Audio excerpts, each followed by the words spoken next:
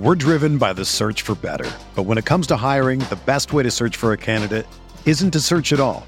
Don't search, match with Indeed. Indeed is your matching and hiring platform with over 350 million global monthly visitors, according to Indeed data, and a matching engine that helps you find quality candidates fast. Ditch the busy work. Use Indeed for scheduling, screening, and messaging so you can connect with candidates faster. Leveraging over 140 million qualifications and preferences every day, Indeed's matching engine is constantly learning from your preferences, so the more you use Indeed, the better it gets. Join more than 3.5 million businesses worldwide that use Indeed to hire great talent fast. And listeners of this show will get a $75 sponsored job credit to get your jobs more visibility at Indeed.com/Blue Wire. Just go to Indeed.com/Blue Wire right now and support our show by saying that you heard about Indeed on this podcast. That's Indeed.com/Blue Wire. Terms and conditions apply. Need to hire? You need Indeed. This podcast episode is brought to you by Coors Light. These days, everything is go, go, go. It's nonstop hustle all the time. Work, friends, family, expect you to be on 24/7. Well, sometimes you just need to reach for a Coors Light because it's made to chill. Coors Light is cold lagered, cold filtered, and cold packaged. It's as crisp and refreshing as the Colorado Rockies. It is literally made to chill. Coors Light is the one I choose when I need to unwind. So when you want to hit reset, reach for the beer that's made to chill. Get Coors Light in the new look delivered straight to your door with Drizzly or Instacart. Celebrate responsibly. Coors Brewing Company, Golden, Colorado. This episode is sponsored by Schwans.com. What are you having for dinner tonight? Good question. Schwann's Home Delivery has a solution for you. Stock up your freezer with high-quality frozen foods like premium meats and sides, delicious ready-made meals, ice cream, and more. No subscriptions, no memberships, just a friendly yellow truck that's been delivering food for almost 70 years. Listeners of this show get a special deal. Get 20% off your first order with code YUM20. Check out schwans.com/YUM for details. Hey, hey, R-A-M. Hey, hey, I-T. Hey, hey, R-A-M. Hey, hey,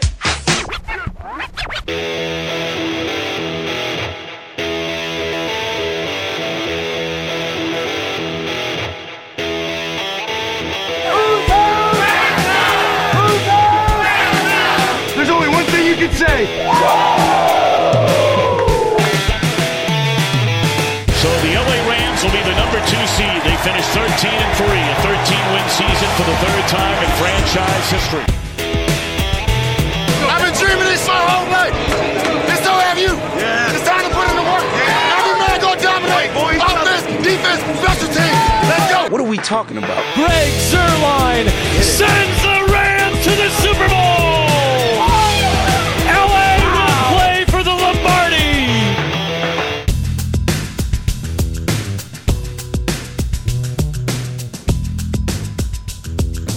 Hey, it is day 2 of the NFL Draft here at Rams Talk Radio. This is your host, Eric Ciapala, with Brian Joannou and Tommy Vance, the gentleman from Rams Uncensored. They come over here today to, I guess, harass me a little bit and also talk a little bit of draft. We have a lot going on. I'm going to start with you, Tommy, first. What's going on, dude? Oh, just sitting back, twiddling my thumbs, watching the Rams trade back and back and back and back. But they did draft one of the players I had my eyes on, Taylor Rapp, so I'm a happy guy right now. Brian, how you doing? I'm good. I think, did I just see this correctly? The Jets just take Jachai Polite?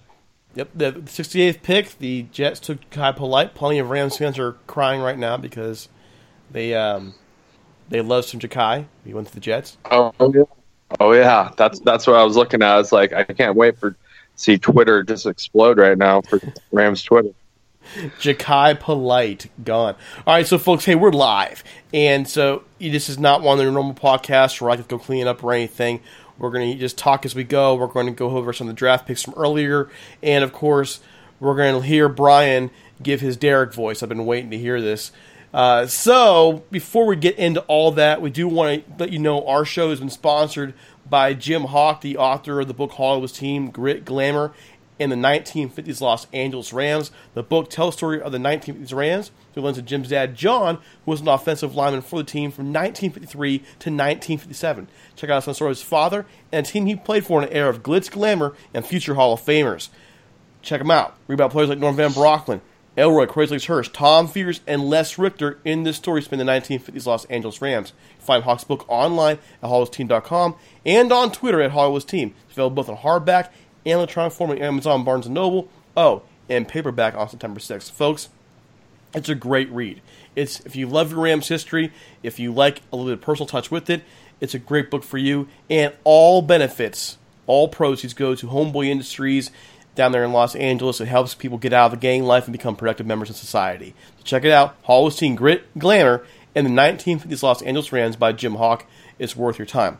Oh, folks, and we also want to remind you that we're available both just anywhere podcasts can be found, including Spotify, SoundCloud, and Spreaker.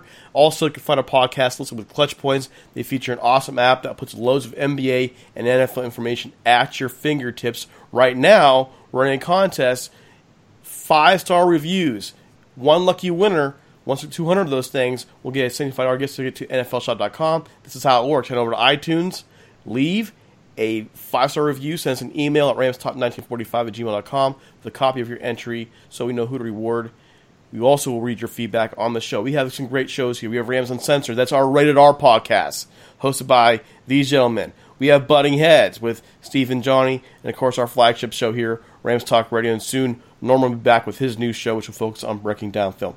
So now we have all of the house cleaning done. I got to hear, Brian. Let me hear the Derek voice. Hey, buddy. How you doing? It sounds a little nasally. Am I that nasally?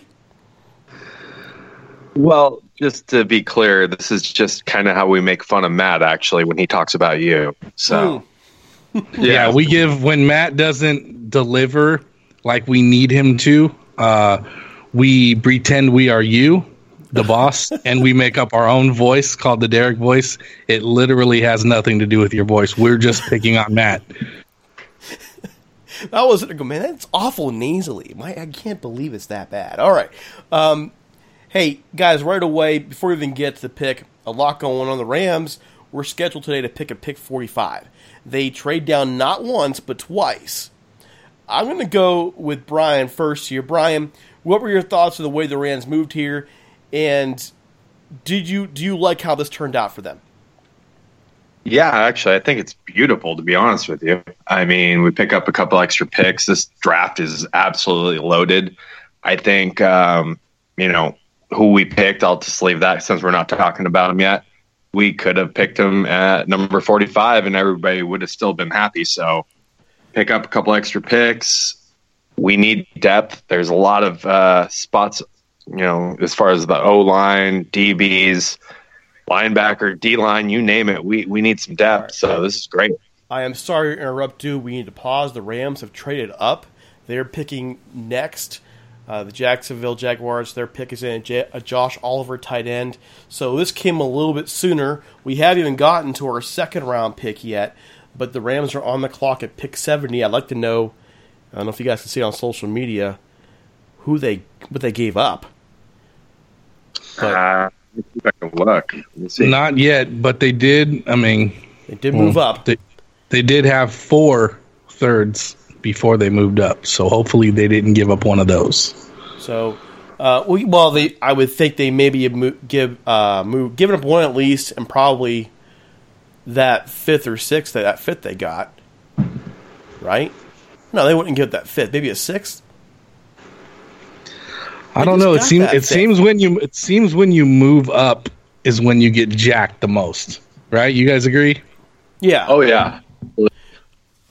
But they were supposed to pick at pick 79 though, so they didn't move up that far if they did.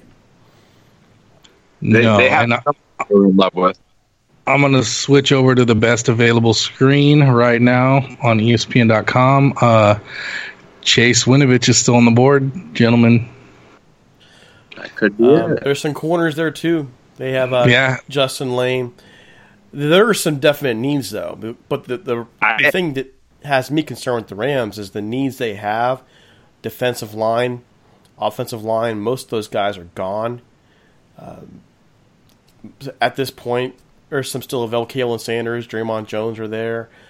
And those just popped up on the ESPN screen for that matter, those guys. I'm just curious to see what you guys think they should do here. Well, I think they're freaking out because Polite got taken so early because he wasn't supposed to go this early. So I'm thinking maybe they actually are going for another pass rusher, and they don't want to miss out. Tommy?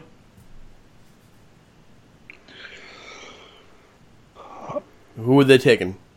If it was me, I'm taking Chase. You're going for Chase? Yep, why not? Did you think he'd get picked by now, or is this right about where you thought he'd get picked? Right about. Actually, he fell a little bit further. I thought he would get taken in the second round. The amazing thing is he was more productive than Rashawn Gary was last year on the opposite side. It kind of blew my mind a little bit that he weighed this. They weighed this long. Whoever's weighing this long will get him. But we'll see. Yeah, exactly. I mean, you one man's trash is another man's treasure. It's all opinion based. Bottom line, no matter how much scouting you do, no matter how many people are barking on Twitter, it's all opinion. And that's it. You know, you don't know who's going to turn out to be good until they get in the league and start playing. So I'm going to throw out a name here. I think they're going to go Jalen Ferguson. That's just my guess. That's your guess? I mean, It's not a bad guess. I've seen his name pop up there. He's a monster from Louisiana Tech, 6'5", 271. He's a big boy.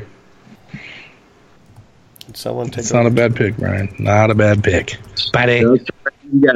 Just a random guess. I'm not looking at any inside or anything. Well, I mean, what I liked about them moving down, we hadn't really got to it too much, is that there is still so much talent on the board. You mentioned a little bit, Brian. And I don't see the harm. I mean, to me, I was just wondering, I asked this on Twitter. The Rams take Taylor Rapp from Washington with their 61st pick. I think they wanted him at 45. So they may have gotten 2 extra picks for the price of moving down and got the guy they wanted anyways. Yep, here comes Jackie Slater to the stage, gents. Man, Jackie's doing some flying. He was just in LA at the Palladium on Tuesday. He's my official dream interview, by the way. Here we go.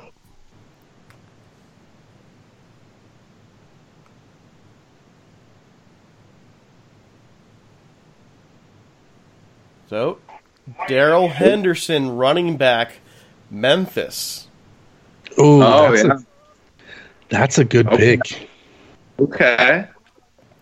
Well, that tells you everything you need to know about Todd Gurley. Sure does. Well, since we're already here, let's analyze that, guys. How do you feel about Darrell Henderson? I'm going to start with Tommy. I've been watching the running backs, obviously, because we all know Todd has a lot of miles, from college and being in the league since 2015. So I've been paying a lot of attention to these running backs, and this was one of my top 3 guys. So I'm good with it. You're good with it. Brian, what are your thoughts here? Kid's a beast, to be honest with you. I think he is explosive. I think he can catch the ball out of the backfield. It'll give Todd Gurley a chance to not have to be out there and just run himself down and maybe actually save himself for the end of the season. We still have plenty of depth other than that. So, yeah, I'm okay with it. Well, weren't you guys comfortable at all with Malcolm Brown here? Or, I mean, that would tell me you guys weren't.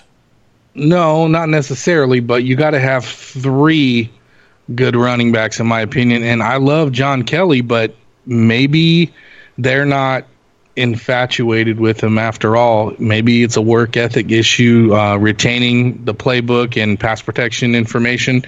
That could be a problem. Who knows? And Malcolm's coming off an injury. Todd's knees are, in an issue. So, like I said, I'm good with it, man. Okay, so just checking out the NFL.com prospect, for those of you who don't know him very well, we've heard his name mentioned, by the way, as a possible target for the Rams. Lance Zierlein, the NFL analyst over there, has him projected to go rounds 2 and 3, so this is about right. He has a chance listed to be a NFL starter one day.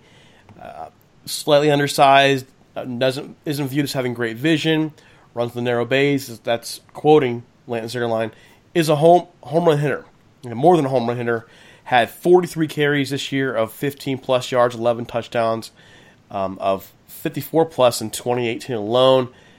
I like the idea of what they're trying to do here. It's kind of, isn't it, flashback a little bit? Isn't this what we kind of hoped they would have when Todd was drafted and Trey Mason was there? Didn't we hope they would have a two-back?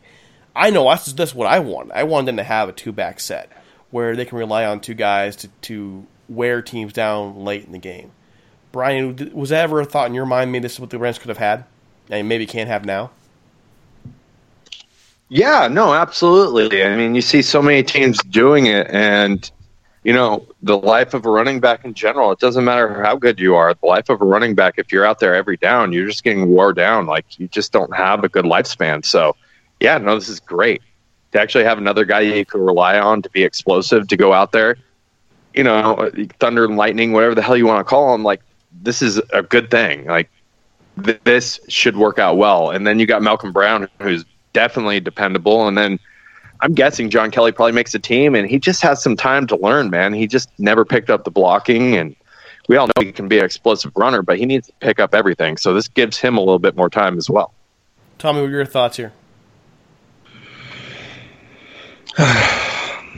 Yeah, I mean, I agree with Brian. Just we need depth on this team. We went to the Super Bowl. You know, I know Steve was mentioning on Slack that he didn't like the safety pick, but you have 22 starters on a football team.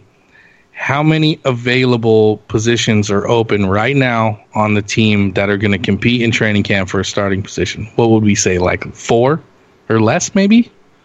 I mean, not very many. Yeah. So, and like I said, also, these guys are rookies. You know, the guys on our team are not proven. Well, these guys haven't even played in the NFL yet, so they're absolutely not proven. At least some of these other guys that we have on the roster have been on the team for a year, right?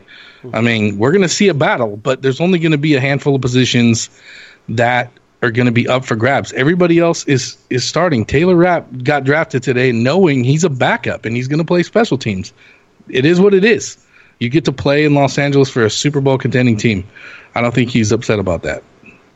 By the way, found out details on this pick, by the way. We gave up a lot. That's where I was going next. Go ahead and go. Okay, yeah. We gave up the 94th and 99th to go up to 70. Ooh. Ugh. Yeah. Well, they still have the 101st pick now. Don't forget they got that tonight when they moved back. Oh, yeah. We just lost. Yeah. To go up to that. But they still keep pick 79, so they're picking here in a few minutes. Yes. Oh, no, for sure. It just feels like giving up a lot there. Well, to me, that means they have to nail with pick 79. They have to nail pick 79. You're going to have, again, goes back to running back, not necessarily need, a bit of a luxury. They went and got that. Safety, the developmental guy for when Weddle or hopefully never John Johnson perhaps leaves. You have Taylor Rapp to develop there. So at 79, you're still looking what? Defensive line, offensive line, edge, corner. There are still a lot of needs there. And that puts us in a place where, again, we were starting this when the pick came in, when the trade came in. Where they go, Tommy? Where they go? Where do they go next? Yep, where they go next? I mean, interior offensive line wouldn't hurt, you know, or, I mean, you have to look at the board, but is there any inside linebackers available right now that are worth taking to 79? Not really. Not really. But I mean, but not really. I was looking at the board right now. But there has been some talk of Clay Matthews playing inside. And if that's the case, maybe you go back over to what you were talking about before, to the edge. Chase Winovich, and guys like that instead. And so many people in Rams fandom here, Rams Twitter, have mentioned the name Kalen Saunders. Did someone get him yet by chance? I mean, we've been just so rushed here in terms of. He's still sitting there, isn't he? He's still available. Yeah, he's there. So I mean, that's a thought as well. So just checking into our guys, our team's chat here. Steve just commented in our team's chat here, Rams Talk. Well, it doesn't make me feel good about our $60 million running back. Talking about Todd Gurley. What does this do with Todd Gurley now for the Rams? Does it really do anything? Or is it just about saving his career? Brian? Insurance policy. It's a little bit of both, I guess. I mean, we'll have to see. I mean, he definitely was hindered, so not only an insurance policy, hell, this kid might have to come in and really play. We don't know yet. Tommy? Yeah, I mean, like I said, we can beat this dead horse. We need depth. Todd Gurley. We don't need Todd Gurley to be the next LaDainian Tomlinson. You guys remember him, right? Mm-hmm. Yeah. One of the best running backs of all time. Every time they were in the playoffs and went deep into the playoffs, he was nowhere to be found. Sitting on the bench with his helmet on and his visor, injured, or whatever the case may be, every single time because he had 300-plus carries in the regular season every season. So if we can avoid that and make sure that Todd is physically able to perform in the playoffs, then that's all that really matters. Well, there's something to think about here, too, and that if we go back a couple months ago, The Athletic's Vinny Bonsignore had an article out where he had talked to somebody about the rumors, the doctor, about the rumors of Todd having arthritis. And in the case where Todd would have arthritis, he was saying they expect him to only have one more year, essentially, of being elite. And then we're going to start seeing him go downhill.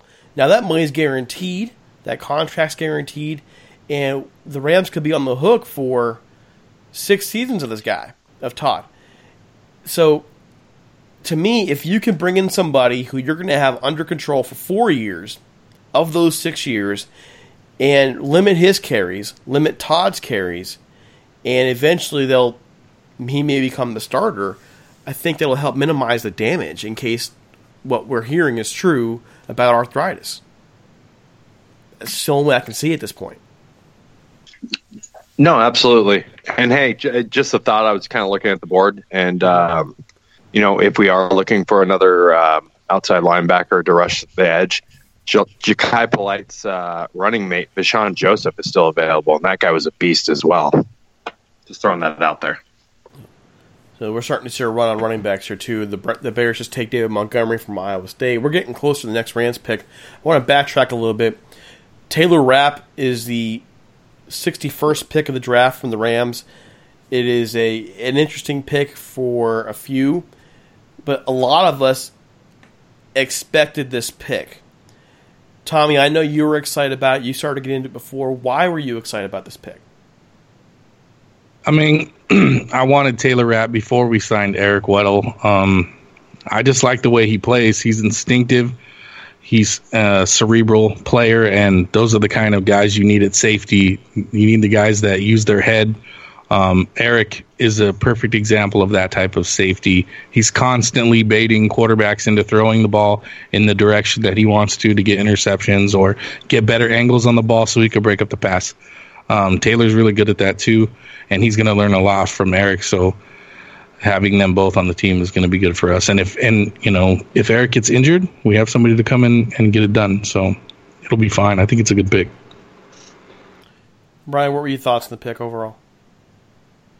I was thinking the same thing. I mean, I liked him a lot. I also like Chauncey Gardner Johnson. So, I mean, it was basically same pick. I was thinking safety. I was 100% with either of the guys.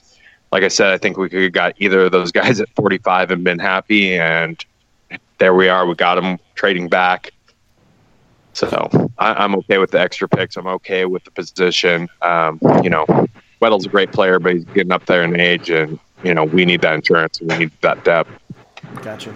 So Bruce Feldman just tweeted this not too long ago. So the Rams snagged Taylor Rapp. Love that pick. UWDC Jimmy Lake told me Rapp is the smartest college player he's ever coached. Said Rapp played 4 positions every game, is a good tackle, with really good range. Chris Peterson raves about his toughness too. So if you're nervous about Taylor Rapp, one thing the Rams have shown under McVay and Snead together is they want smart football players. They want guys who think this stuff through, and they got themselves another one this time. Packers are picking now, pick 75, inching close to the next Rams pick, waiting to see who they take. Other things happened, guys, in this second round. The big story that's kind of, for much of the second round anyways, was kind of hanging over was what the heck is going on with Josh Rosen, quarterback for our rival Arizona Cardinals. He gets traded to the Miami Dolphins. Finally, what were your thoughts on, and you're also from the area. You guys are out there in SoCal. You saw Josh Rosen play a lot. What are your thoughts on what happened there, Brian? I think it's just Arizona botched this situation. I get it, but they botched the situation. Bringing a coach in for 1 year, bringing in a guy, and then literally the next year going and getting another. I mean, I get it.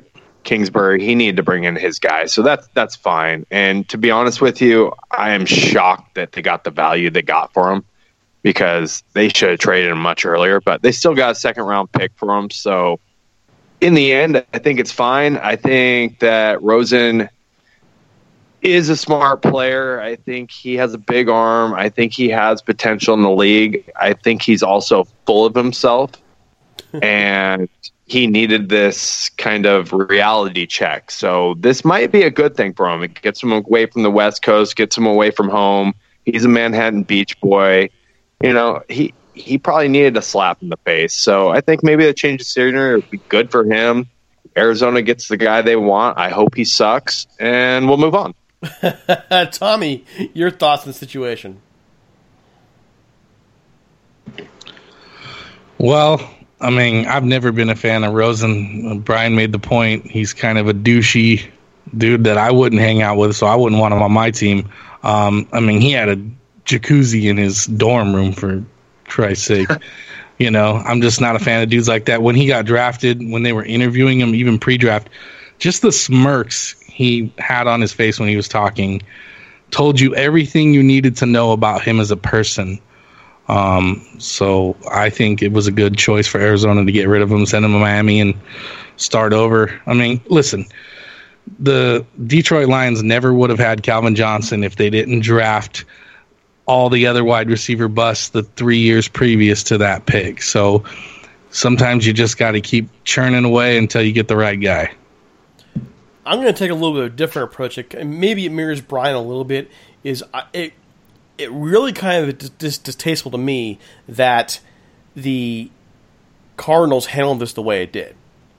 And, say what you want to say about Josh Rosen personally as a person, just as a guy who behaved in the way that you guys are mentioning. I can't believe that the Cardinals actually handled things the way they did here. And then people are upset with Josh Rosen today for unfollowing the Cardinals account. They crapped on this dude from day one, never had a real shot. Came in there, had no offensive line to protect him, had no real weapons, had one running back who came back from an injury. The defense didn't really do his job like it needed to do. There was nothing about that offense at all that remotely gave him a chance to succeed. Kind of like how Jared Goff was in his rookie year, and then they give up on him. They hire a coach not to prepare him, but to basically ship him out. They didn't hire a coach to help prepare him. And then they wonder why he unfollows them on Twitter, and everybody's throwing a fit about that today. And then they, I take a different approach. Do I think he's probably a jerk? Well, you guys saw him a lot more than me, so I'll go, okay, yeah, I'll go with you guys on that one. But who wouldn't be kind of ticked off when that's been your story since you went to that team a year ago? Who wouldn't be ticked off? Derek, you know who also was a jerk? Dan Marino, and he turned out okay. I mean, he's not so much of a jerk anymore either, by the way. Okay, well, he was. Yeah, he did turn okay, and I think that in Miami he has a chance of trying to build something down there. I kind of like what Miami's been doing in this draft, by the way. So, I mean, his career may wind up being a lot brighter, and to be honest, with the AFC East churning the way it's going, and we're starting to see, I think we're starting to see the end of the Patriots dynasty. This is a chance for Miami and New York and Buffalo to try and move up there, where I think the NFC West with the Rams, the 49ers, and the Seahawks just getting better. I think it's going to be hard for the Cardinals to come back in that division anytime soon. Yeah. I just have this feeling that Washington's going to take a wide quarterback right here. Just a weird feeling. The Washington takes wide receiver Terry McLaurin from Ohio State. Ohio State guy, you guys know that. That's a solid pick. It never, I think, lived up to his full potential there, but he was very dependable. Good receiver for what the Redskins are looking for, and it happens to be Dwayne Haskins' battery mate there. So, good pick. Other things going on. What surprised? I just got an update, just real quick. Sure. PFF was saying that Darrell Henderson was the best running back in college football last season, according to PFF's ratings. So, I was going somewhere else, but you mentioned PFF, and we have some really good buddies over there at PFF, by the way, but I have to ask this question because sometimes it's not just about the data, but about who you play, and you guys have seen Darrell Henderson play. You've watched his film, and is he as good as they say he is, or is the fact that he played a weaker schedule, does it matter at all? Tommy, I'll start with you first.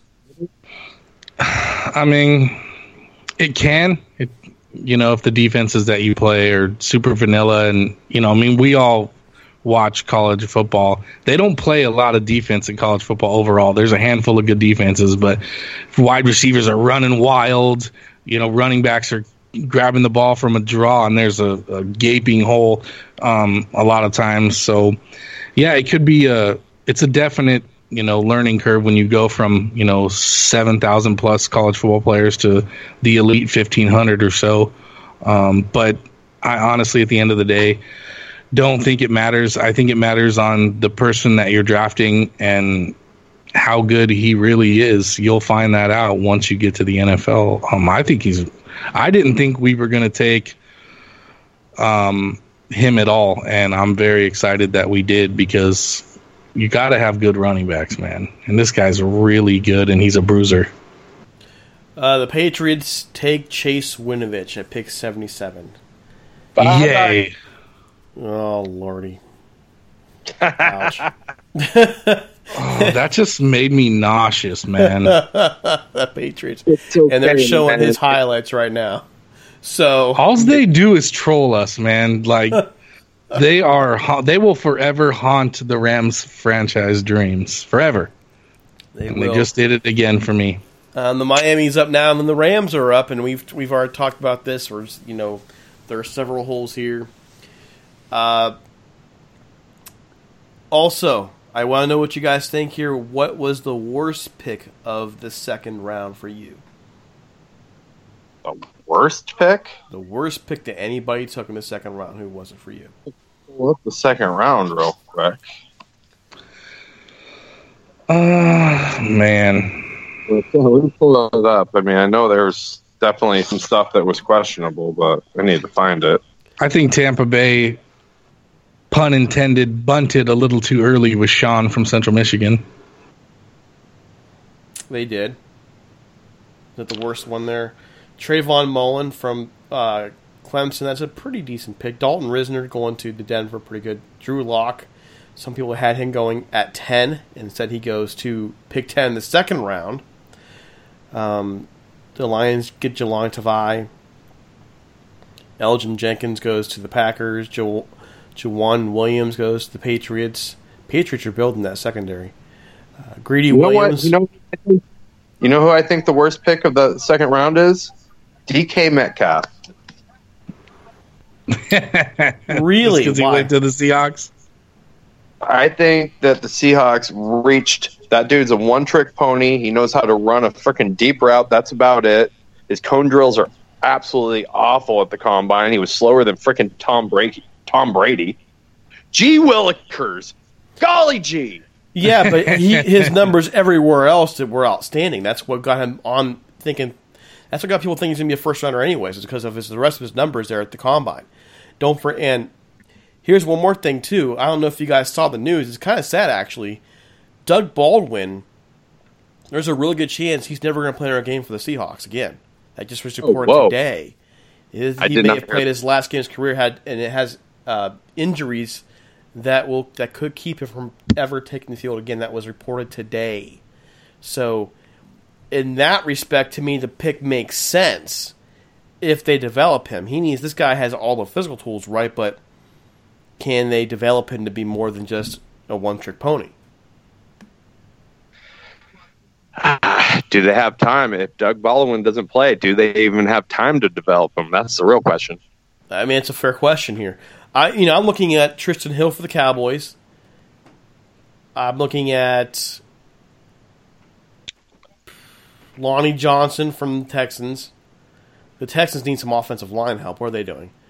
How about Drew Sample, a blocking tight end for the Bengals? I think that might be my worst one. I saw that too. Yeah, I was thinking that one as well. Marquise Blair, safety for the Seahawks. I'm not real thrilled with that pick if I'm on the outside here looking in. Those are my worst ones. Which one's your worst overall? Man, I'm loving all these bad Seahawks picks because everybody's saying their first rounders were bad too. They got a bunch of them. They have the advantage of going and get a bunch of picks on all these trades, and if they swing and miss on a couple, they're going to be okay. Yeah, but meanwhile, guys, our pick's up. They're about to go announce it right now. Here it comes, and it looks like, is that Jackie again? That sure is Jackie Slater. Jackie, if you ever listen to our show, man, I know it's a long shot, but come on the show. We'd love to talk to you. There's my plug. Is you unplugged? Man, get somebody else that knows them to get them on your show. Mike knows them. We're working on it. Oh, there you go. So here we go. Who is it? David Long, cornerback, Michigan. Well, we need a corner. Yeah. David Long, cornerback, Michigan. That means in the first 3 rounds thus far, the Rams have not addressed either the offensive or defensive line. How do you guys feel about cornerback David Long here? I'm going to start with Brian. Actually, I thought he was a pretty decent player. He's got good size. He's got good speed. He definitely played pretty well for Michigan, but and I definitely feel like it was a need. I mean, next year we're probably not going to bring back Keeb, and who knows if Peters comes back. So there's a definite need there. What do you think there, Tommy? In the secondary, you need good feet and good hips, and he has that. He does have quote-unquote shorter arms, but those measurables drive me crazy, stuff like that. I care more about how fluid you are in your lower body at that position, because defensive back and safety are probably two of the hardest positions because you're covering people that are running routes. They know where they're going. You have no idea where they're going. So your reaction time needs to be much faster than theirs to be able to prevent from getting smoked. So he has the qualities that I like in a corner. Okay, so this is what NFL.com has for him in their draft profile. He's rated as a chance to become an NFL starter. He, by the way, came out of Los Angeles, Loyola High School, so he's going home. That's got to be nice. 40-yard dash, a 4.45, so he's got the speed. He's got a nice vertical jump, 39.5 inches. But you mentioned his hips, has great hips. He is a guy who lacks height, length, and make a burst. That's quoting the article there. But those issues have rarely ever came back to haunt him before. Weather tested, has good footwork, has good strength, compact and physical. Those are the strengths. Weaknesses that they have listed here include can be stacked by big bodies, a shorter target throw over into cover 2. Well, they're not going to play cover 2 very often, so I'm not worried about that. Teams may view him as scheme dependent. Well, we know what the scheme the Rams are playing. I think this looks to me, a pretty good pick. We knew they were going to take a corner, right? We all knew that. That was a no-brainer, given the fact the Rams only have one cornerback under contract for after next season. Just one. So they need to start moving there. So, question: Do we have any picks tonight? Do we have any more picks tonight, or is that it? We have one more at pick 101. Okay. I thought we got rid of that one. We didn't get rid of 94.99. That's right. So again, just to recap, tonight's picks thus far: safety Taylor Rapp coming from Washington, Memphis is Darrell Henderson, running back, and cornerback David Long. Guys, here's my concern. There is a definitive need both on the offensive and defensive line, and the Rams have not really gone there yet. What are your thoughts about that, or is it really as big a concern for you as it maybe is for me? Tommy, what do you think? I don't see it as a huge concern. I mean, at the end of the day, what are we really going to do about it? We have a handful of draft picks, which are obviously going to be unproven players. We have a bunch of one-year players like Jonathan Franklin Myers who can fill in for Ndamukong Suh. Brian Allen, give him a shot at center to compete. And No Bloom at left guard. And everybody else stays in their, in their place that they were already at. So, like I said before, we don't have a lot of holes. You got to start, giving the players that you drafted an opportunity to be able to control your salary cap on an annual basis. You can't keep, like Rams Twitter wants to sign every free agent that's on the market every year. And I'm sure every fan base is like that, but at the end of the day, you have a salary cap that you have to adhere to. And if you don't start putting in players that are under rookie contracts, you're going to have a problem. Brian. Defensive line, I'm not really so worried about. The offensive line, I am actually a little bit worried about. I mean, last year, the offensive line was the issue when we had problems last year against the Saints, against the Bears, against the Patriots.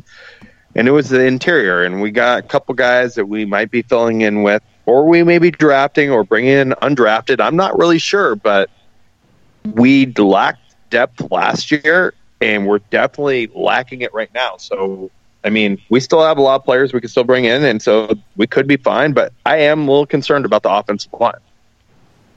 And, again, there's still another pick there. The Rams, just going back down, look at the Rams' remaining picks here in the draft. They have pick 101. I'm just going to look, just making sure I have my notes here right. They pick 101. They also have, let's see.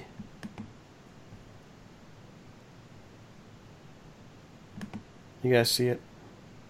For tomorrow. Yeah, they have the 31st pick in the 4th round, the 29th pick in the 5th round, the 31st pick in the 5th round, and the 37th pick in the 7th round.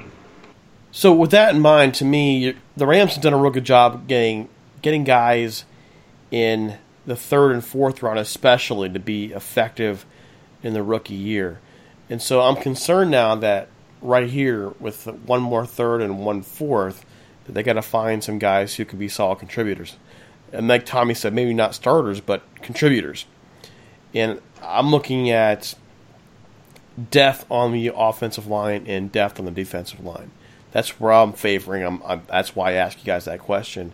Is there anywhere else you look for them right now to maybe add some depth, or is this where you want to pinpoint? Brian? What was that question again? Sorry, I was looking at something on Twitter. Sorry. You got to go there, too.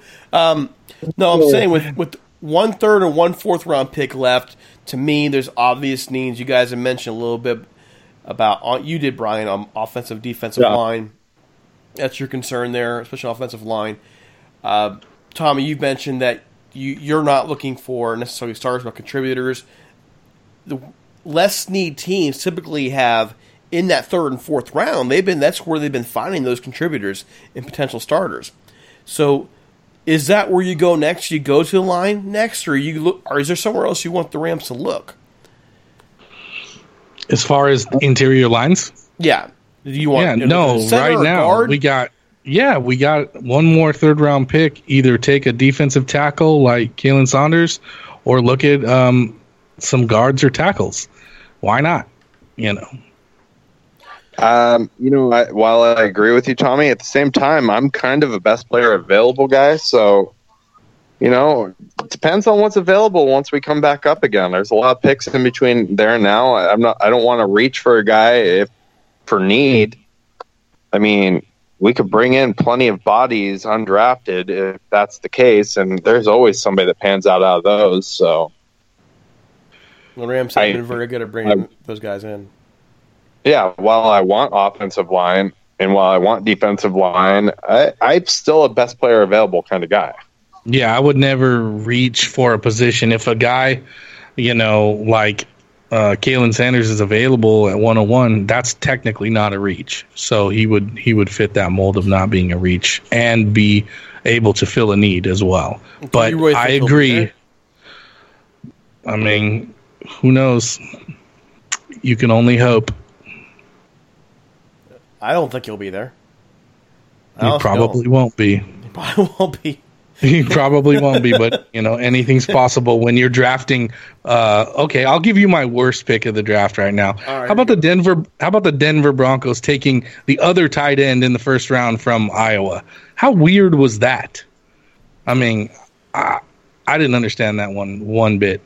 What do you? He was considered the second best tight end in the draft, so if you want to go there, it kind of made sense. Well, he was the best receiving tight end in the draft. Hawkinson was regarded as a total package, but the best receiver. The Broncos don't have any weapons. So it kind of makes sense in that respect. They're looking for weapons, but then why wouldn't you go for a receiver? Yeah, I don't know. That one, we'll see how it pans out, but I wasn't a fan of it. I thought Cleveland Farrell was the worst pick of the draft. No. Daniel Jones. The Giants was the worst pick of the draft. Probably. I mean, let's be honest. Everyone reaches for quarterbacks every year. Now, hold on. You guys are going to laugh at this, but now while I think at number 6, why the hell are you taking him? I did think he was the best quarterback in this draft, and I don't like any of the quarterbacks in this draft. So let me put that caveat. I didn't like any of the quarterbacks, but I thought he was the best of them. Why did you think he was the best of the quarterbacks in this draft? I think he played with horrible talent around him. He never had time to throw the ball. He actually had an accuracy rate of 77%. He had a lot of drop balls. He had just horrible talent around him, and he played against really good talent. So he's got a big body, big arm. He's actually mobile. I think if he has time to develop, which maybe not, but I think he could be a viable starter in the league at some point. Well, I don't think any of the rest of these guys, my number 2 quarterback in this draft is Will Grier, and he's still sitting there, not drafted. Man, we're going to, on last night's show, I went out with Johnny a bit because I'm on the Dwayne Haskins train. And you don't even have Dwayne Haskins in your top 2 there. I'd love to hear why. I watched Dwayne Haskins quite a bit. I've seen him play live, actually. I was at the Rose Bowl. He wasn't very accurate. He kind of stared down guys. He just didn't seem like he wanted it to me. There's just something about his attitude, something about the way he talks. I don't know. Just something turned me off about him. I just really didn't like him. And maybe I'm wrong, but I just have this feeling. Something about him was not right to me. Yeah, I'm going to agree with you, Brian. The will, for me, is what I look at in a lot of these young men. You have to stare into their soul if you're going to pay these guys this much money, to join your team and join the professional ranks of football, so to speak. So you got to find the guys that want to be there, that want to really be there. I mean, look at the difference between guys like Ryan Leaf and Peyton Manning, right? One of them wanted it, one of them didn't, and it was obvious. Some of these guys get pushed in to sports when they're little kids by their dads, and they hate it the whole time, but they do it because they feel they don't have a choice. They're kids, and their dads, this is what you're going to do, or if you don't like it, you can get out of my house, and blah, blah, blah. And by the time they get to the NFL and make it and get that first, rookie deal, they kick their feet up, get kicked out of the league, and they don't really care because they got a boatload of money, and they don't have to listen to their dad anymore. So they're like, peace out. I mean, you see it all the time. That's why they're called busts. A lot of them just don't want it. And I don't know if this kid does or not. We'll find out. But I'm not sure about him. I watched him enough to go, yeah, he wants it. I mean, I saw him taking what people don't really understand about Haskins. I mentioned it last night, is that he basically took over the same offensive system that J.T. Barrett played in, but J.T. Barrett wasn't doing well in that system in his last year there. Barrett gets hurt in the Michigan game. Haskins comes in, and the biggest, the Michigan game is your UCLA USC. That's it. He comes in, brings that team back, and they win that game that year. And then comes in this year and sets all kinds of Ohio State records. But what impressed me with him is, well, you mentioned, his footwork isn't always the best. He will sit down a receiver from time to time.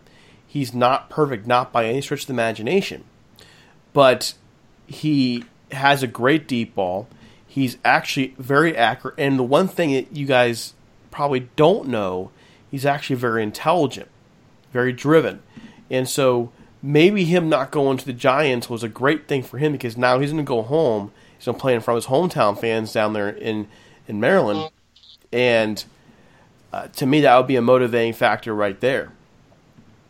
I saw him step up in games where Ohio State needed him to, and he led that team. The desire is definitely there. So, Derek, just to cut this short real quick, you just compared Ohio State, Michigan to USC, UCLA. So you're saying that game's just a bunch of subpar players playing against each other? That's what I think. I'm not. But what I'm saying, I'm talking in terms of the rivalry itself, like the rivalry. And remember, I can't tell if you're trying to mess with me there or not, but but I remember I became a Rams fan because I was a military brat stationed out there in LA. I grew up on two rivalries, USC and UCLA in the late 80s when Troy Aikman was there, and Ohio State and Michigan. Okay? And so back then, when UCLA was good with Troy Aikman playing quarterback, those are the two major rivalries I grew up with. I didn't grow up liking Alabama-Auburn rival. It was USC and UCLA and Ohio State and Michigan for me. Okay, well, I didn't like either of those two rivalries. I like Florida State. That's just me. But, I mean, in terms of player quality, I'm just talking about the stress of the situation, the pressure that comes with playing a rivalry game. A major one. Where would you rank the USC-UCLA rivalry in terms of college football rankings? Bottom 10. Bottom 10? I think it's a bunch of people that act like they know what the fuck they're talking about. Oh, sorry, excuse my language. G. Willikers. Yeah. But there's a lot, and Tommy could probably attest to this a little bit. There's a lot of people in California, especially Southern California, that claim to be USC or UCLA fans that know nothing about the sport. So they're all at each other's throat that know nothing, and they just go all hardcore. And I don't know, that doesn't really constitute rivalry to me. I mean, yeah, is there a time and place where they both were good and played against each other? Yes. But how long ago has that been? There's been a couple instances here and there scattered throughout history, but it doesn't feel like that big of a rivalry. If you were to look at it from outside of Southern California, it doesn't feel that big. I could think of so many other bigger ones. Yeah, I agree with Brian. And growing up in Los Angeles my whole life, I can attest to the behavior of sports fandom here. And listen, I'm going to rip my hometown a little bit. I don't care what anyone has to say. I'm going to keep it real. A lot of people here don't know jack squat about sports. They just roll around with gear on, popping their collars, thinking they do and thinking that they're fans, but they're not. Just like they go around and saying In-N-Out Burger is the best burger in the world, and I don't want to hear anything else. Like, it's ridiculous. Okay, give me a break. There's so many bandwagon sports fans in this town. It's unreal. I understand there's a lot of transplants here, and those fans are fine, but there's a lot of bandwagon sports fandom that goes on in Southern California. So the rest of the country, when they rip on us a little bit, fair enough. I mean, you're going to find that in any major population center, though. You're going to go to New York City, you're going to have your standard Yankees and Giants fans and so on and so forth, and you're going to have your bandwagon jumpers. If you go down to Atlanta, or especially Atlanta, Miami, Chicago, you're going to have your bandwagon jumpers. So, I mean, when you have millions of people, many even transients moving in, who you're going to have those. I'm here in Youngstown, Ohio. Loads of Cowboys fans here. What the heck? The Steelers are an hour away. Seriously? Yeah, but we're talking college. So just put away the pro sports. The college fan is supposed to be like the most diehard. Like when they're into it, they're into it. But agreed. In Southern California, they're not. Mm-hmm. That's what we're getting at. Gotcha. Yeah, I'm not gonna lie. I don't watch college football because I'm a fan of it. I watch it because, to me, college football is a farm system for the league I watch, which is the NFL. So I've never really – I mean, I root for USC because they're right here, but I don't care. I didn't go there. I didn't go to school there. I didn't go to college. So I don't care. I just look at it as a farm system every year, do my homework for the draft, and move on. It's just not for me, you know? It's just not. They don't play a lot of defense in college. I'm just not a fan of it. It's really weird hearing you guys talk about it that way because, you know, I did go to Ohio State. You know, I grew up, my dream school wasn't Princeton or a Yale or anything like that. It was go to Ohio State. And when I discharged from the military, that's where I went. I went to Ohio State, got my degree, and I've been living, eating, drinking Ohio State football just as long as I've been eating, living, drinking Rams football. It was really weird. There he goes. Kalen Saunders, pick 84 of the Chiefs. Oh, Jake is crying a river right now. I'm going to go to the live feed. I know Tommy's got to be on it. Why me? Oh, no. What did I do to deserve this? All right, so moving on. So, there you go. I'm getting into a college football conversation, poking fun at our friends over at Downtown Rams a little bit, and, of course, talking more draft. By the way, you guys mentioned Jake, and how's Rams Twitter been tonight? Especially over the last hour or so. You guys been checking that out at all? Oh, yeah.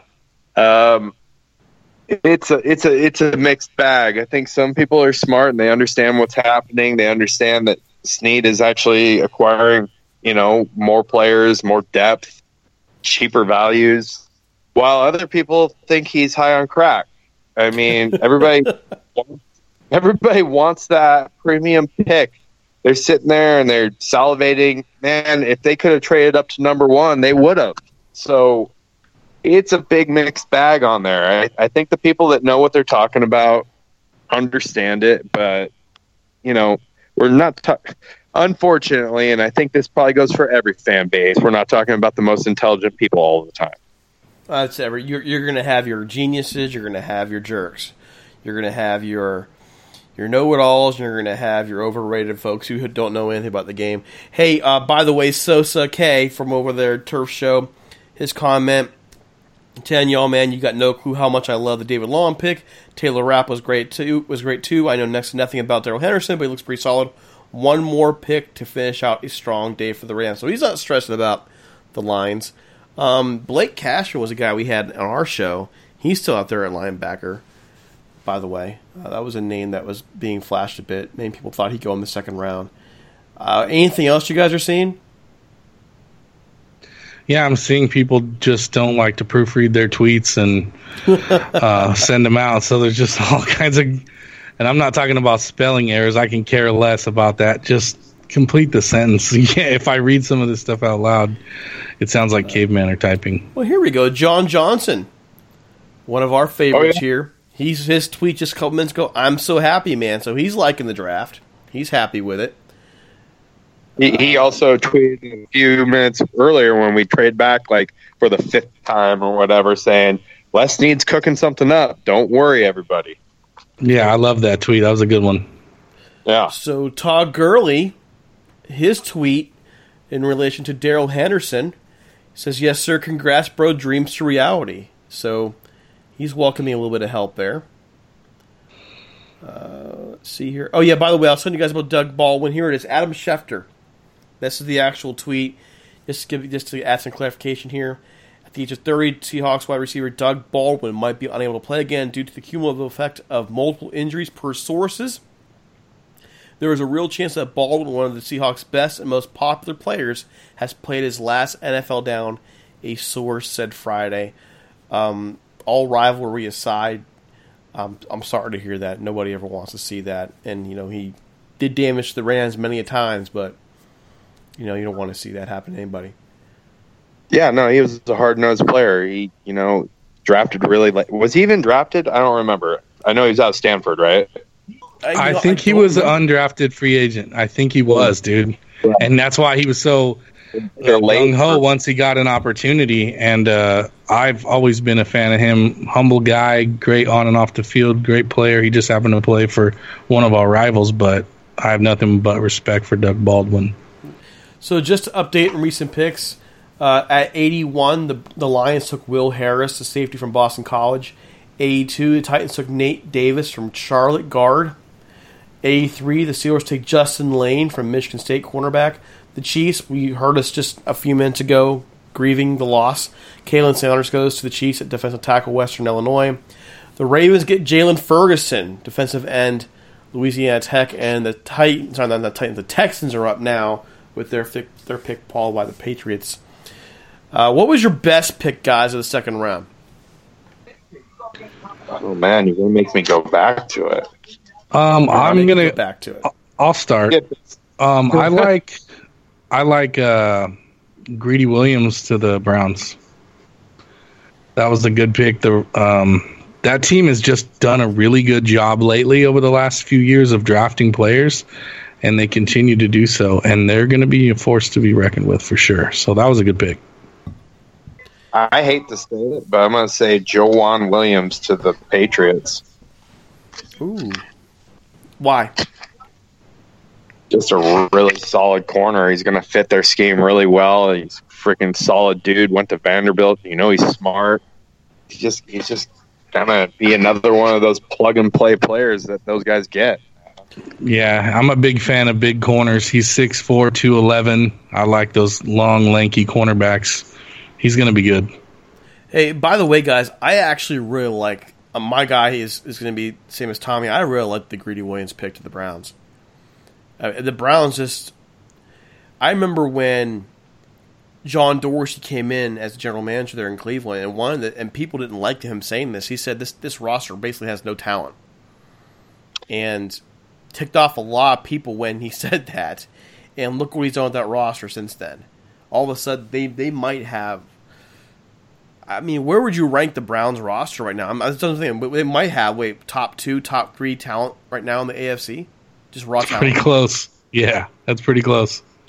I'm going to tell you right now, I'm still not sold on their quarterback. I know he had a good rookie year, but I'm still not sold on him. So, yeah, they have a lot of talent, but they got to put it together. They have no continuity on the coaching staff ever. So... I'm not completely sold on those guys yet, and they have a lot of big personalities that they're going to have to deal with a rookie head coach. And the thing is what the Browns are doing though to deal with that quarterback. You're mentioning you're not sold in Baker Mayfield, but I will say this: they're putting enough talent around him to where he doesn't have to be perfect. Like he doesn't have to carry the team, and so that's a big deal for a young quarterback to not have to worry about carrying the workload. I think it's been a big deal for Jared Goff, by the way.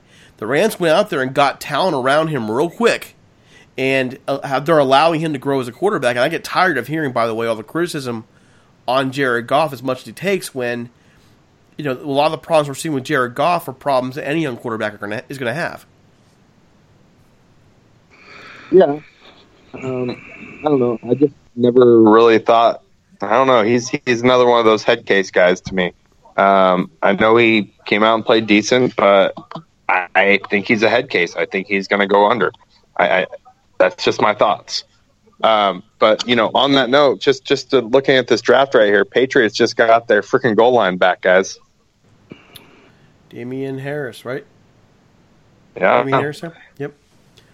So still looking here, going back to social media. We're bouncing around, guys, quite a bit, but there's a lot going on. Social media, any more trash talking here? We're bouncing around a lot, but at least we don't have long spurts of dead air. That's the whole goal here. It is getting late, about 10:45 Eastern Time, 7:45 out there in California. What we're seeing here is a lot of criticism towards the running back, is what I'm seeing. But a lot of folks are also excited as well for what the Rams have done. So I guess we could say it's a mixed bag. I'm waiting to see if anybody has a seizure over Kalen Saunders, though. You know what? I'm looking at best available right now. If this holds out true, I think Connor McGovern would be a great pick for us coming up here in a few picks. No, that's fine. From Penn State. Yeah, that is a good pick. See here, any more? Sorry, but I know I'm all over the place. I'm moving around too. See here, let's see, and I'm not seeing really anything else. In terms of where the Rams go from here, I'm still sticking with it. I'm going with defensive line, offensive line. Rams Twitter is doing just fine. Apparently, best picks. I want to move over here and ask you guys about our NFC West rivals, looking at what the 49ers have done, looking at what the Seahawks have done, and looking at what the Cardinals have done. Which of those teams this offseason has done the things that concerns you the most heading in the next season? Brian? 49ers. Absolutely the 49ers. I'm looking at them bringing in Nick Bosa. I'm looking at them bringing in a couple more wide receivers via the draft. I'm looking at them bringing Quan Alexander at linebacker. They've done some things. They're going to be competitive. They had a lot of holes, and man, look at that pass rush they're going to have now with Dee Ford and DeForest Buckner and Nick Bosa. They're going to have some wide receivers. They're going to try to get verticals for Jimmy G. I mean, I think they might be a handful. Tommy, your thoughts? What was the question again? I was multitasking, sorry. This is what we all do these days. Come draft day, we got to multitask like crazy. We're on Twitter. We're checking draft picks. We're checking boards. We're checking everything. All right, now I'm watching a PS4 commercial on the draft here. Yeah, we're just doing everything we can. The question I had for you and for Brian was how are you rating our NFC West rivals right now and the things they've done? Talking about the Cardinals, the Seahawks, and the 49ers. And I guess the root of it is which team has done the most, that has concerned you the most now heading into 2019? Well, it's the same as Brian, the 49ers, but here's the caveat, right? The 49ers fired the one guy they needed to fire over the last couple of years to get it together, and that was their trainer, okay? They cannot stay healthy. My brother is a 49ers fan, and every year it's the same story. Man, this is our year. And I was like, you're going to have 17 players on IR by week 11. Be quiet, dude. Nobody cares. And every year it happens over and over and over the last 3 years. And it happened again with Jimmy Garoppolo, running out of bounds awkwardly, not knowing how to fall, not knowing how to – I mean, if you watch that tearing his knee the way he did, that literally was his fault. If you go back and play that in slow motion, dude – just fall down on your shoulder, bro. stop trying to keep running. He was falling forward. All his weight went on his knee, and there it goes. Like, learn how to fall. Give me a break. Live to fight another day. But their training staff has been terrible. They got rid of him. So if they can stay healthy, they are a good team. Look what they did with a much less talented roster 2 years ago. I was at the game in San Francisco on Thursday night when they wore the color rush, and we barely won that game. They dropped 30-something points on us. 39, yeah. Yeah, they're a good team. We barely beat them. What was it, by 2 points, I believe. Mm-hmm. So, yeah, they are our biggest competition if they can stay healthy because they have a talented roster. I hate to say it, but it's a fact. I look at that team, though, and I miss the rivalry of the Rams and 49ers. I really miss that, and part of me wants them to do well just to have that rivalry back, but this is also about winning, and I'm not ready in that respect for them to be any good. I don't want them to be competing for us, and I do see them as a major danger. They're building this team right now to be able to beat the Rams. The way they are setting that front seven up, they're looking at it to do the exact same thing the Lions did to us, the same thing the Patriots did to us, and the same thing the Bears did to us. That's how they're building that defense right now, and that's got me concerned. How are the Rams going to counter what teams, the 49ers, are doing to beat them and knock them off their pedestal? That the 49ers are doing everything to basically beat the Rams. And they're doing it with young talent, by the way. So not just short term, but long term, it's looking like this rivalry is going to come back together again real soon. It's not going to be the Rams Seahawks. It's going to be Rams and 49ers. Yeah, it's always go ahead, Brian.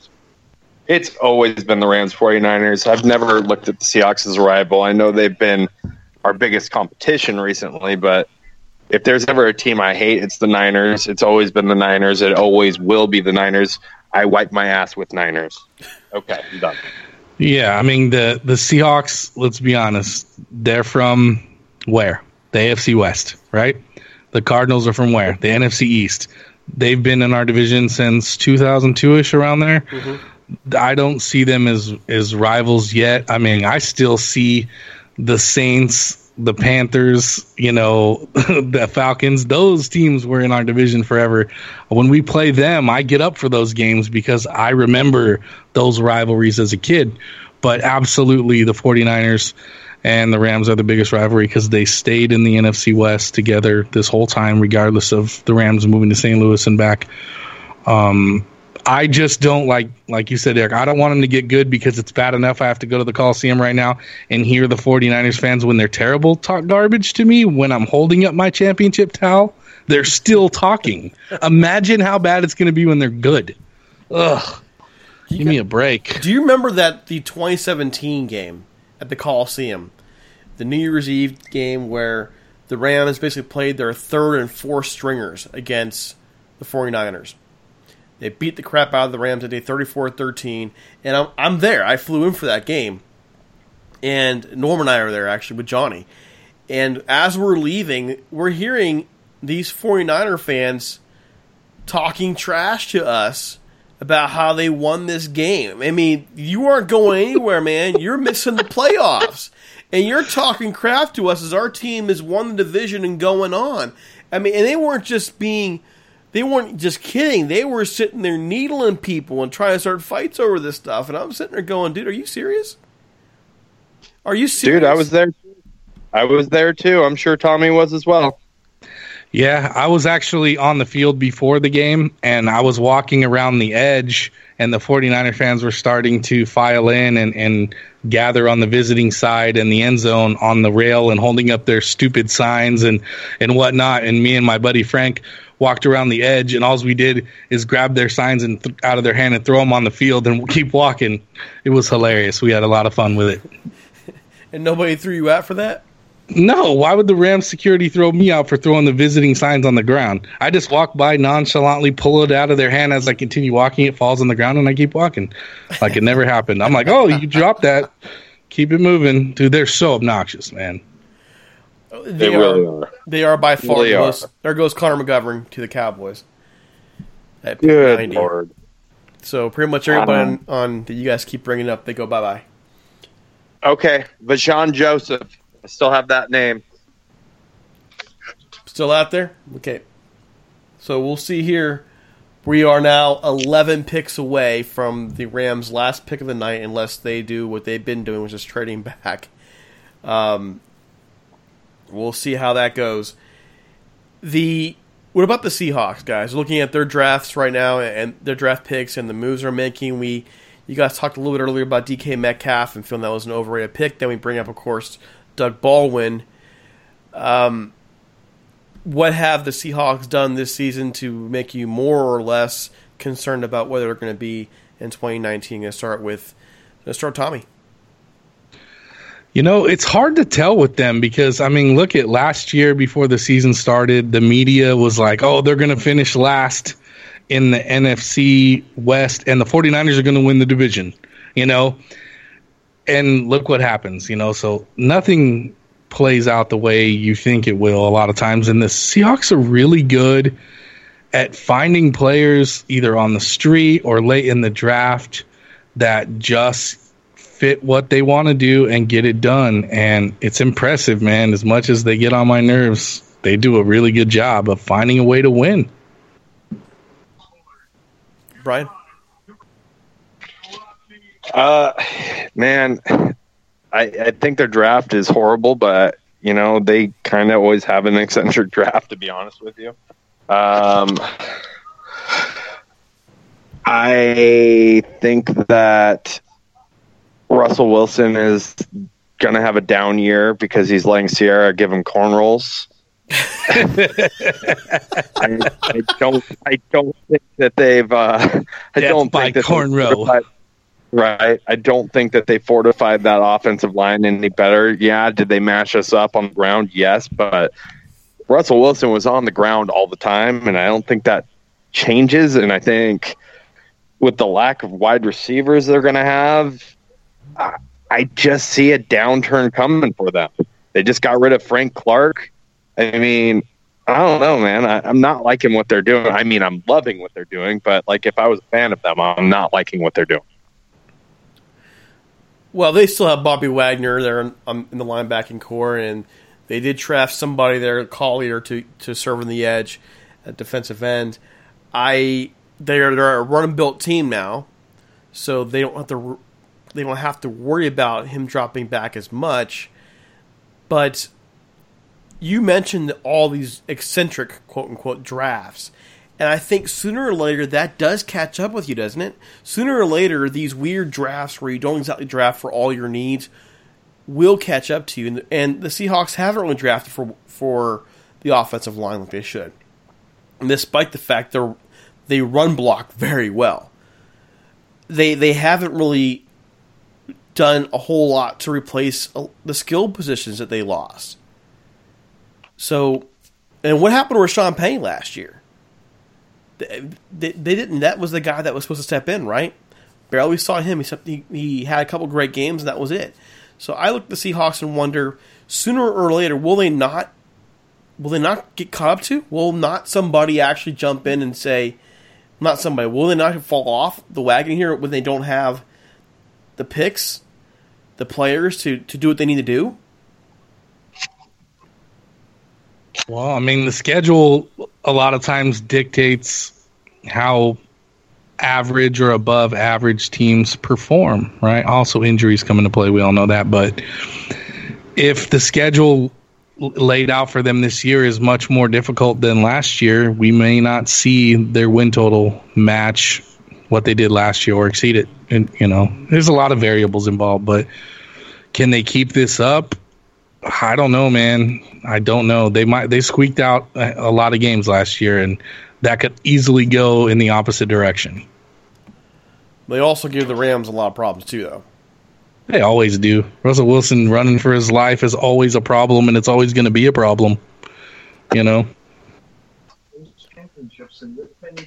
Brian, your thoughts? Hey, every good run comes to an end. I thought last year was going to be the end. Maybe it's this year. We've all thought the Patriots run was going to end for a long time, but I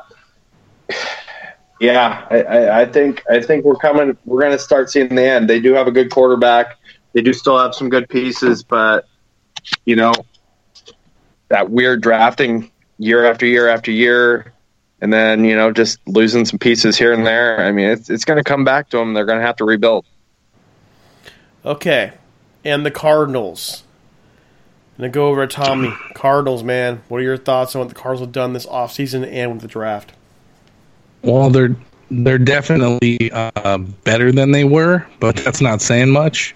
I don't see them as any real competition.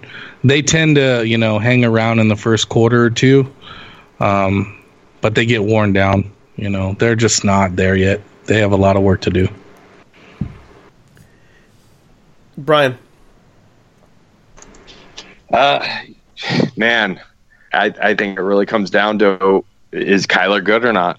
I mean, straight up, is Kyler good? I don't know. I'm not sold on him, but if he's good, they're going to be okay. And if he's not, they're going to be way behind. Straight up. I wonder also more about it's not Kyler I worry about. It's Cliff Kingsbury. I want you guys' thoughts on him because I can tell you flat out I'm not a fan of the hire. I'm wondering what they were smoking when they hired him. Okay, it had to be some serious stuff. But maybe you guys have a different opinion here. Brian, what are your thoughts on Cliff Kingsbury? I think it's a very weird hire, to be honest with you. The guy was subpar at Texas Tech. Yes, he is a great offensive mind, but he couldn't even win at Texas Tech, where the competition that he was playing against all the time wasn't that great. I mean, and all of a sudden you're going to go get hired as a head coach in the NFL. I'm not a fan. I wish him well, but I don't think he's going to do well. I think he's going to flame out early. Tommy. It could go that direction, or he could, throw something at us all that, defensive coordinators haven't coached against in the NFL. We've all seen spurts of different types of college offenses coming into the NFL and working in the short term, but that only lasts so long. If you can't evolve with the game and constantly change your game plan to fit your opponent like Bill Belichick does, you'll never survive in the NFL. Well, I look at it, though, in terms of Cliff Kingsbury, and I don't understand the pedigree of what they're talking about when they hire him. They're thinking young minds, or they're trying to come after with Sean McVay. Sean McVay, though, came up the ranks. He learned under a lot of people. He was experienced in the pro game. Cliff Kingsbury came out of college, right? He got fired from his own alma mater. I just don't see how on earth this is a good fit. I don't see how it works. We're talking about offensive minds. We're talking about the ability to adapt, and how is he going to adapt to the pro game coming from college and not having served a lot of time in the pro game as a coach? I don't see it, but I mean, it's just my point of view here, I guess. Miles Boykin, wide receiver, goes to the Ravens. That's our second receiver of the draft at pick 93. We are 8 picks away. Now, my last question, really, and hopefully this takes us for a while because these last few picks have been super slow. We're getting close to this last Rams pick. Those 3 teams in the bag, how do you analyze where the Rams are right now? Where do you see the Rams in terms of the roster makeup, their schedule next year? How do they match up entering 2019? Do you favor them to be to three-peat now as division champs, or is it time we see the Rams get knocked off their pedestal a little bit? I'm going to start with you, Brian. What are your thoughts?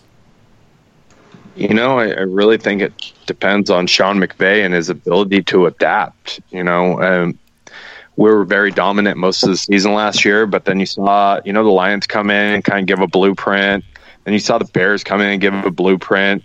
And you saw not much ability to adapt, especially in the Super Bowl. So does Sean McVay have more than that one route tree up his sleeve? I mean, I really need to see something from him. I think he's a great coach and he's done a good job, but there's enough tape out there where people can really start to go out there and shut us down if they want, and we need to be able to be more than a one-trick pony. We need to be more than the 11 offense. We need to go into 12. We need to go into other personnels. I mean, so I still think we're the cream of the crop in the division, but we'll see, man.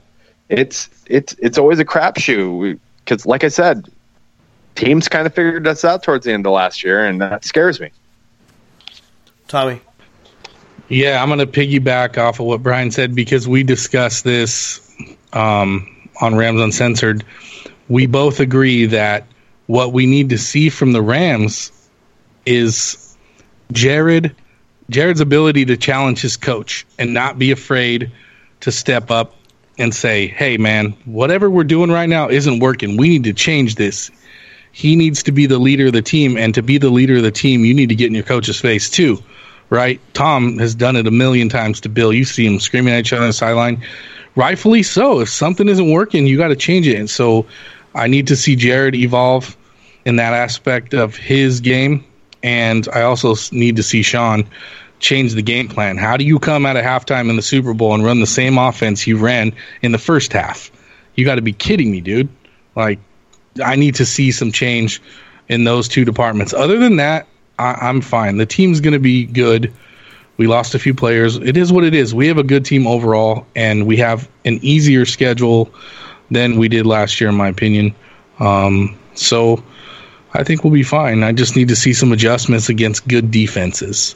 And we have a really gnarly stretch in November, against the Steelers, the Bears, the Ravens. Let's see how he does and how Jared does in those games. Now, at least in that with the Bears and the Ravens, you get them at home, not in cold weather environments for those games. Yeah, and that doesn't really bother me. It's, how do you adjust your game plan to the environment and to the team? That's what separates the good from the great. See, what concerns me about the roster makeup for this season isn't really as much the Rams. I think the Rams are still playing talent. I'm seeing the 49ers catch up to them a bit, and I'm seeing some of the moves other teams within the conference are making. And while I think the Rams still have their window open this year, and they do, like you said, they have a little bit of an easier schedule. These other teams that are challengers here, the Rams just traded up to the 97th pick. Sweet. So, but my point real quick is I'm not so sure that we can expect the Rams to go out there and win 13 games next year. I'm not so sure that we can expect the Rams to be as dominant as they were at times. And I want to see, like you guys said, well, how do they adjust? We had the guy on, Taylor Colsty, the author of the Breaking Down the 2018 LA Rams Offense. He really noted in his book how the different schemes are basically based on deception. So here's my question: do they need to rely on the same 11 personnel set to have that deception? Can they adapt away from that and deceive teams the way they do in that scheme? Can they move away from it and find a way to still keep teams off guard when you have teams bum rush in the middle, especially against those young guys, Noteboom and Allen, early in the season? Can they do that? If they can answer the call, I don't think there's anything to worry about. I'm also worried about, by the way, I'm worried about the pass rush as well. I'm still worried about that. Well, just to interrupt this, details of the trade, Rams give up pick 101 and 133 to get 97 and 162, guys. Just throwing that out there real quick. So they must really want this guy if they're going to give up. They must really, really want this guy, basically. So they gave up 101? Yes. Okay. All right. So who is it going to be? Who's it going to be? Let's see who's best available right now. Let's take a look at the board. Malik Reed's still out there. Joseph's still out there.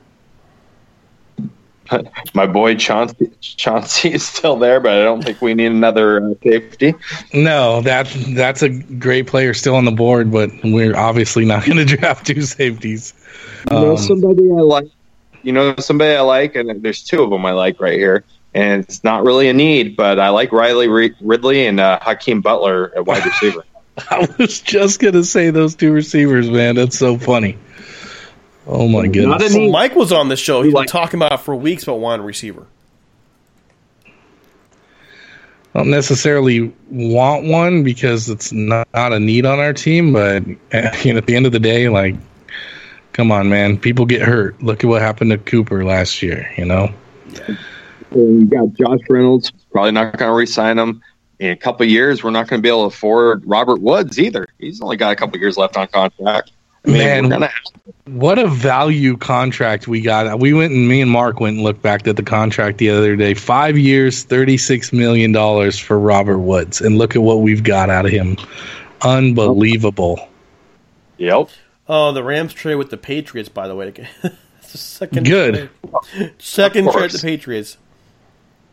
Well, yeah, I mean, Sean McVay's his best buddy. You saw him chasing around at the Super Bowl before the game. Oh, my God, dude. You got to be kidding me. I think, let's be honest, I think Sean McVay talks in his Derek voice to Bill Belichick. Hey, buddy. He said, Bill, I just want to let you know you're the greatest of all time, buddy. Hey, guys. I understand the respect thing, showing him some respect before the game, Go over there, shake his hand, tell him he's the GOAT, and walk away and say, I'm about to smack you up, old man. Come on, dude. Like, he looked like a deer in the headlights. I've told Brian this too, watching Jared Goff before the game and his hand shaking on the sideline. A lot of people didn't notice that. I did. We were at the sports bar in Corona with the Rams Empire, completely just blocked out with people, and I'm standing there drinking my beer real quiet, and everyone's like, what's wrong? And I was like, no, nothing, I'm good. And in my head, I'm like, this isn't going to go well. I mean, I was not fired up before the game. Let's just be honest. The Rams wet the bed in the Super Bowl. They just did. Their offense did. Their defense played the game of their life. Yes, they did. But in terms of coaching staff, was that drove me nuts. It drove me nuts. I mean, nobody. If you would have told me before the game the Rams won't give it 13 points to the Patriots in that game, I think the Rams win. Easy. By like 20. By 20, yeah. So, yeah, dude. Blow me away with that. I cannot believe to this day that the coaching staff wet the bed. And I think, your head coach is 33 years old. He's never been there before. I can understand it. He's still holding responsible for it, but I can understand Don't it. get me wrong. Me giving him a hard time is just giving him a hard time. I love Sean. He's great. Here he is. Here it is. Let's see what we got here. Oh, who's this on the stage? Who is that? Anyone know that guy? Our last Bobby Evans, offensive tackle, Oklahoma. There we go. I'm happy now. There we go. Gentlemen, I'm going to get off of here because the lady's going to kill me. We need to go get dinner. All right, so that's okay. We're going to stop. Folks, Bobby Evans, we'll let Brian go. Tommy and I will finish off the show. Brian, go get some dinner, man, and I guess you could be happy with your draft. There you go. You got your guy. Yeah, buddy. Offensive line. Check you later. Tommy, what can you tell me about Bobby Jones? What do you know about him? About Big Bobby Evans? No, Bobby Evans, yeah. I said Bobby Jones. It's getting late here, man.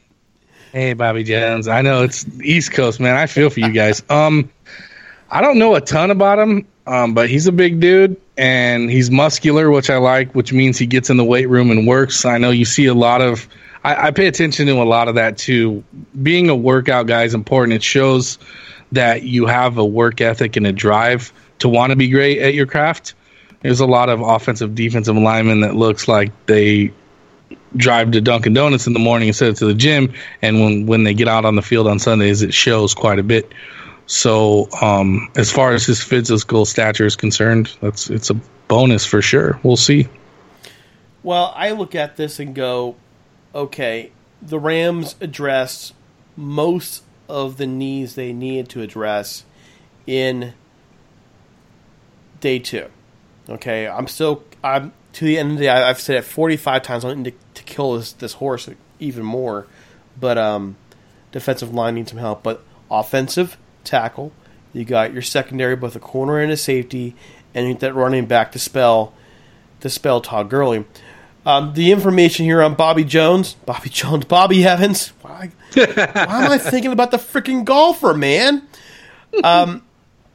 Projected to be a round 4 guy. So the Rams are picking here between 3 and 4. But there's a little more to him. Okay? He was a 4-star recruit out of Allen, Texas High School. He had the tough task of taking over for Orlando Brown left tackle. He excelled in that role. Just a 1-year starter, and that's probably always a round 4 guy. So there you go. A little short than average, but overall, he has a chance to become an NFL starter. That's how he's rated.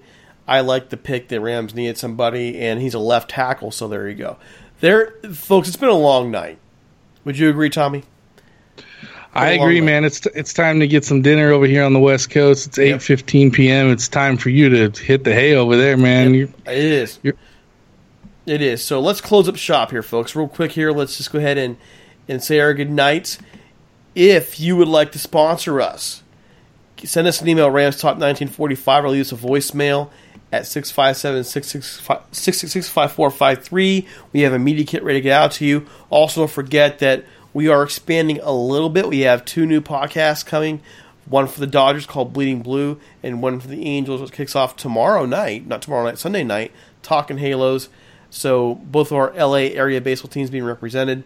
Don't forget to follow us on Twitter at Talk Rams and on Facebook at facebook.com/Rams Talk. You can find me on Twitter at DC Paul. You can find Tommy at Ram Tommy in LA and Brian at Brian81277. Don't forget us on iTunes, Stitcher, SoundCloud, all those places. Tommy, before we go, you got any final thoughts?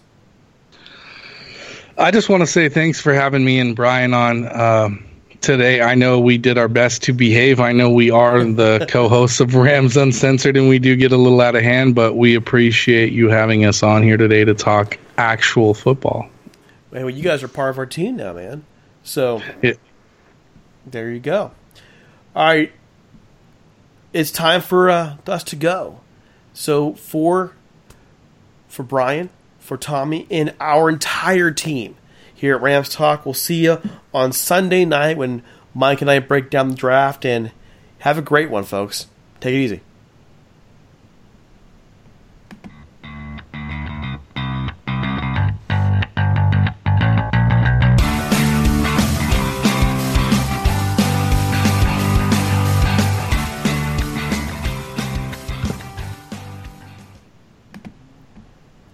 The NBA is back.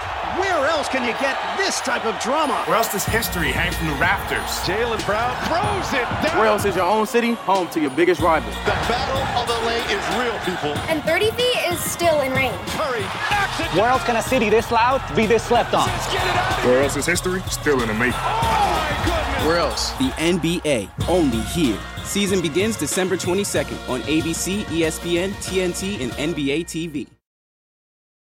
When the weather outside is frightful, the Hyundai Santa Fe is, delightful. Because it's got available H-Track all-wheel drive to make being out together better.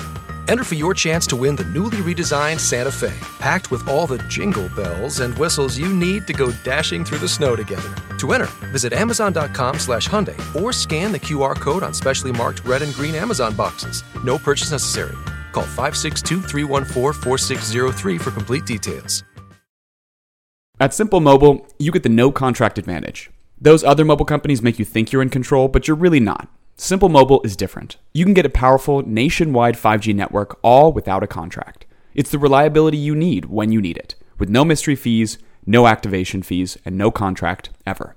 Simple Mobile. Out with the old, in with the simple. 5G-capable device and SIM required. Actual availability, coverage, and speed may vary. 5G network not available in all areas. 5G upload speeds not yet available.